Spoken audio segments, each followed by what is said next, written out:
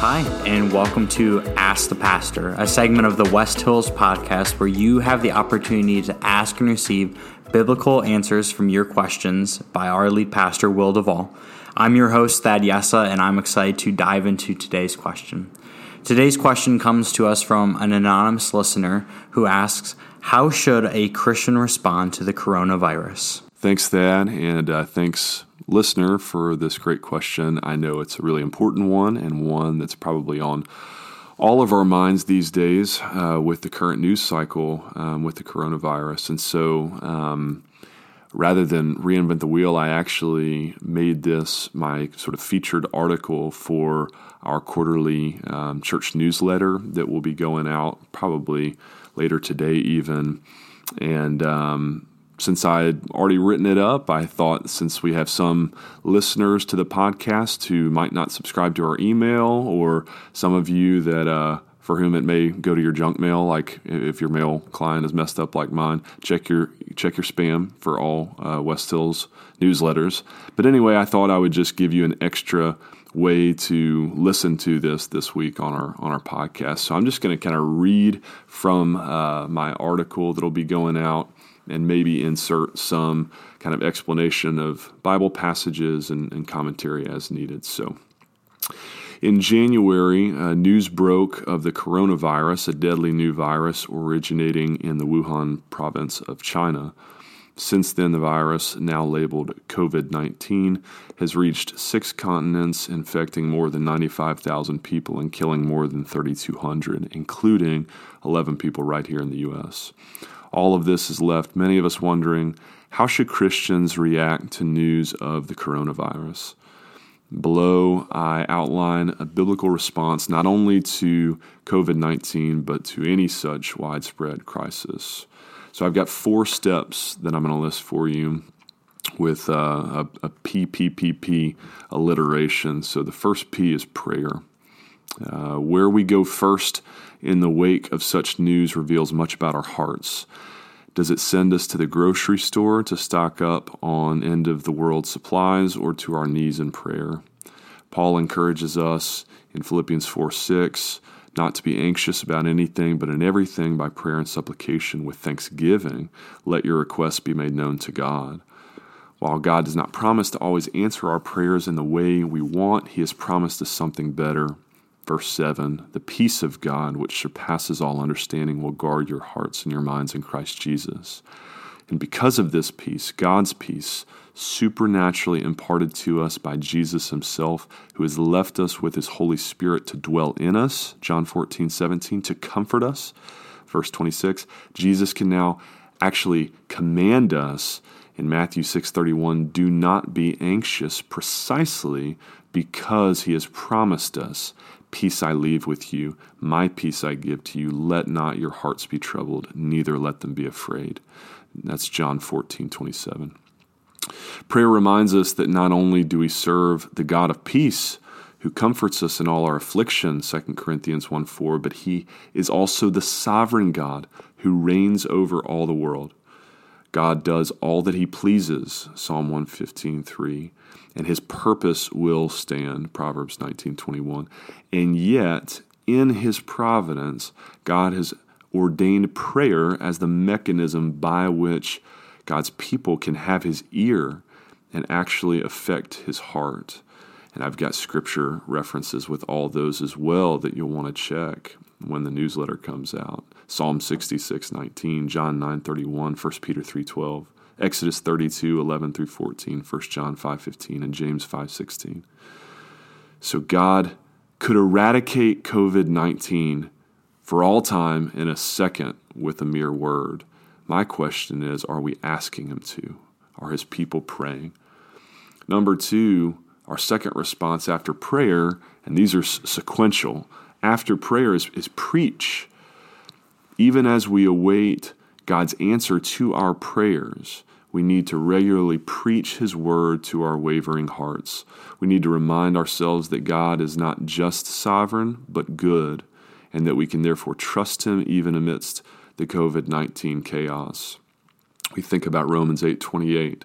God works all things together for good for those who love him and are called according to his purposes. Jeremiah 29:11, God says, I know the plans I have for you, plans to prosper you, give you a future. Psalm 84:11, no good thing does God withhold from those who follow him or are upright in heart. And so we need to remind ourselves that God has not forgotten about us here on earth. Isaiah 49:15, 1 Peter 5:7, cast all your anxieties on him. We need to remind ourselves that God has not temporarily stepped off his throne in heaven, Psalm 103:19, or left us to suffer here alone, Isaiah 63:9, Psalm 34:18, God is near to the brokenhearted. And most of all, we need to remind ourselves that God has proved this by sending Jesus to suffer not only with us, but for us. You think of Hebrews 4:15, we don't have a great high priest who is unable to sympathize with us in our weakness. But he not only suffered with us, he suffered for us. 1 Peter 3:18 says Christ suffered once for all, the righteous for the unrighteous, to bring us, reconcile us back to God. And so because of Jesus, we remind ourselves that the very worst that COVID-19 can now do to us, to believers, is to expedite our glorious homecoming. We think of what Paul writes in his letter to the Philippians, chapter 1, verses 21 to 24, when he says, for me to live is Christ, to die is gain. If God sees fit to leave me on this earth, that's great because I get to go on preaching and witnessing for him and planting churches. But if he takes me home, that's even better. And 1 Corinthians 15:55 through 57, where Paul says, death, where now is your sting? Hell, where is your sting? Christ has overcome the grave, and so will we. And so our hope is seated with Christ in heaven. And so we pray, we preach, and then thirdly, we prepare. And so none of this excuses our carelessness. Proverbs 22:3 cautions us, the prudent sees danger and hides himself, but the simple go on and suffer for it. God's word tells us that God takes no pleasure in the death of anyone. Ezekiel 33:11, much less the avoidable deaths of his beloved children. And so we don't seek out trouble in this life. Wash your hands. Stay home if you're sick. Sure, pay attention to the news so that you can plan accordingly, but keep this in mind, not just with COVID-19, but with all of your news viewing friends. Keep this in mind. Our news sources have a vested interest in keeping you glued to their screen because fear is their most powerful motivator. And yet we serve a God who calls us to fear not, for I am with you. Isaiah 41:10. Lastly, we pray, we preach, we prepare, and fourthly, we press on. In light of all of God's promises that we've reviewed, we stand firm in the faith. 1 Corinthians 16:13. What Paul wrote about persecution in the first century is equally true of the coronavirus in the 21st century. It says, we do not lose heart. Though our outer self is wasting away, our inner self is being renewed day by day. For this light momentary affliction is preparing us for an eternal weight of glory beyond all comparison as we look not to the things that are seen, but to the things that are unseen. For the things that are seen are transient, but the things that are unseen are eternal. That's 2 Corinthians 4:16-18. Sickness and suffering in this life whet our appetite for the heavenly banquet that is to come.